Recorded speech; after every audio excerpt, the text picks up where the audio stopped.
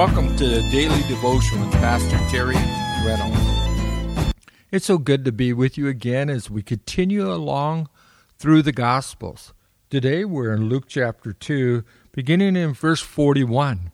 It tells us that his parents went to Jerusalem every year to the feast of the Passover, and he was 12 years old. You know, this is pretty much the only part of the Gospels that we get an insight of his youth. Being 12 years old, the best we could tell, he entered into the public ministry at the age of 30. So, we get quite a few years here of 18 years where we don't really know too much of what happens to Jesus. But here we see here at 12 years old, his parents took him up to Jerusalem because it was the feast of the Passover. And they went up into Jerusalem according to the customs of the feast. Otherwise, that was something that was very normal for people to do, was to go to Jerusalem to celebrate the feast. And when they had finished the days, otherwise the days of the feast, and they returned, the boy Jesus lingered behind in Jerusalem.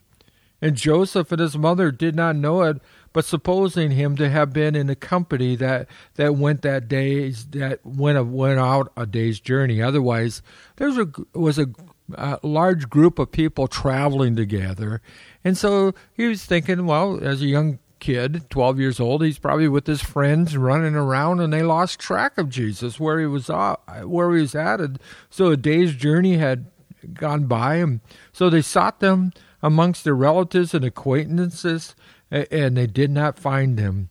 And so Joseph and Mary returned to Jerusalem seeking him. He says, now so it was that the 3 days that they found him in the temple. So they were searching for Jesus for 3 days.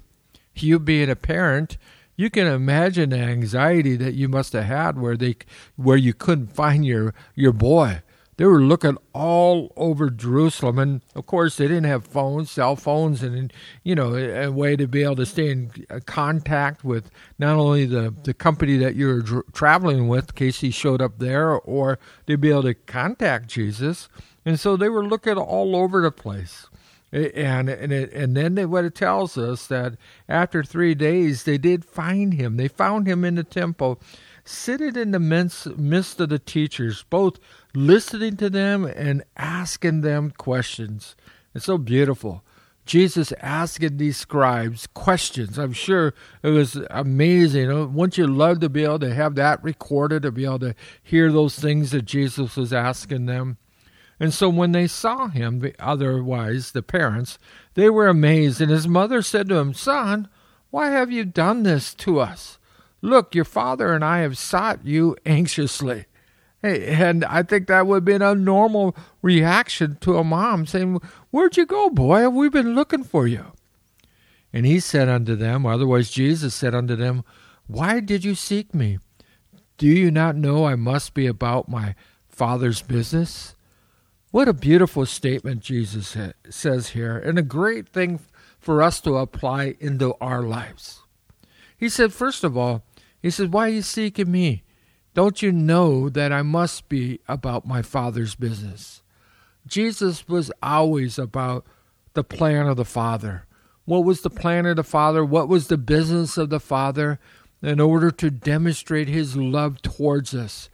That while we were yet sinners, that Christ died for us in order to redeem us, to bring us back into fellowship with God. And so the business of the Father ultimately was fulfilled at Calvary. Remember where Jesus prayed there in the garden, "Lord, not my will, but thy will be done." Jesus always sought to do the things that pleased the Father. I think there's a lot that we can learn from that. First of all, for us to consider, what is our business? Is our business the Father's business? Or we're too busy with our own business, trying to fulfill our own needs? Sometimes believers get confused with that. When they're saying, "I'm seeking the Lord," but in reality, they're still seeking themselves, trying to find fulfillment in this world. If that's you, let me tell you something. You'll never find your fulfillment that you're searching for outside of the will of God. See, the business of Jesus was the Father's business. What would you say your business is today? Maybe you're a baker. Maybe you're a lawyer. And maybe you got other business, that you're a truck driver, a teacher, you name it. You say, well, that's my business. That's what I do for a living.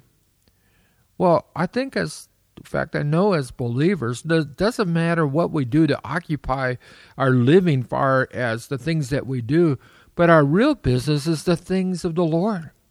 That we should always be conscious, aware of what God is having us to do, and then how He might want to use us at any point in time. The awareness that we belong to the kingdom of God, and that though we're in this world, we're not of it. And so we too should be seeking to know the business, the will of God, what He would have us to do this day, this week, this hour. You say, well, Pastor Terry, how do I know that? Well, I think that's staying in touch with God by praying, listening to His voice. I remember being in business many years ago and being in board meetings or meeting with my sales staff or going out and seeing clients. And all the time as I'm out there, I'm praying. As the situations come up, I go, Lord, what would you have me to do in this situation? And as my heart would be prompt, I would follow that. And I've learned to trust that was God's leading me and guiding me and giving me wisdom for the day or for the situation. And then I'll be looking for God's mercy to be able to help me throughout the day. I must be about my Father's business. I like that. The way he's really emphasized this. And remember, he's 12 years old, and he already purposed in his heart that he was going to be about his Father's business. But it says here, but they, being the parents, did not understand the statement which he spoke of them. And he went down with them, and he came to Nazareth and was subject to them. But his mother kept these things in his heart, and Jesus increased in wisdom and stature and favor with God and men. Boy, folks, I don't know about you. That's good for our lives, isn't it? That we too would increase in wisdom. Well, where's the wisdom come from? Well, Proverbs tells us, he says, the fear of the Lord is the beginning of all wisdom. Wisdom comes from a right knowledge and a right relationship with God. And we get that as we discover more who He is. That's why I believe that we need to be avid readers of the Bible. When I say the Bible, from the Old Testament to the New Testament, back and forth, as God reveals His heart and His nature, and we too become in fear of God in a good, healthy sense, that we know that He is God and that He said what He meant and He meant what He said. But then also he increased in stature and in favor with God and men. As we seek God and we walk before Him each and every day, then we too can find that favor with God. I don't think there's anything more that we could look for in our life is to walk in the blessings of God. And that's really what he's talking about, that favor, that we could know Him, we could walk with Him, and we could just enjoy that great relationship with Him. I pray that you are having that. I don't know what the circumstances of life that is surrounding you, but I know that God wants that He wants to bless you this day. I pray that you open up your heart and your mind to the leading of His Spirit, that you too would be about the Father's business, and that we might grow in wisdom and knowledge and stature of our great God and Savior, Jesus Christ. Next time, as we continue along in the gospel, of course, we're going to leave the boy Jesus and we'll be entering into the man Jesus as he enters into his public ministry. We're going to be reintroduced to John the Baptist. So I'm looking forward to being with you tomorrow as we continue along in the gospel of Jesus Christ. May God richly bless you. Thank you for taking part in today's program. We would love to hear from you. You can email us at terryreynolds@agapechapeleoc.org. Again, that's terryreynolds@agapechapeleoc.org. Or you can write us at Agape Chapel, P.O. Box 4023, Huntington Beach, California, 927 647. May God richly bless you.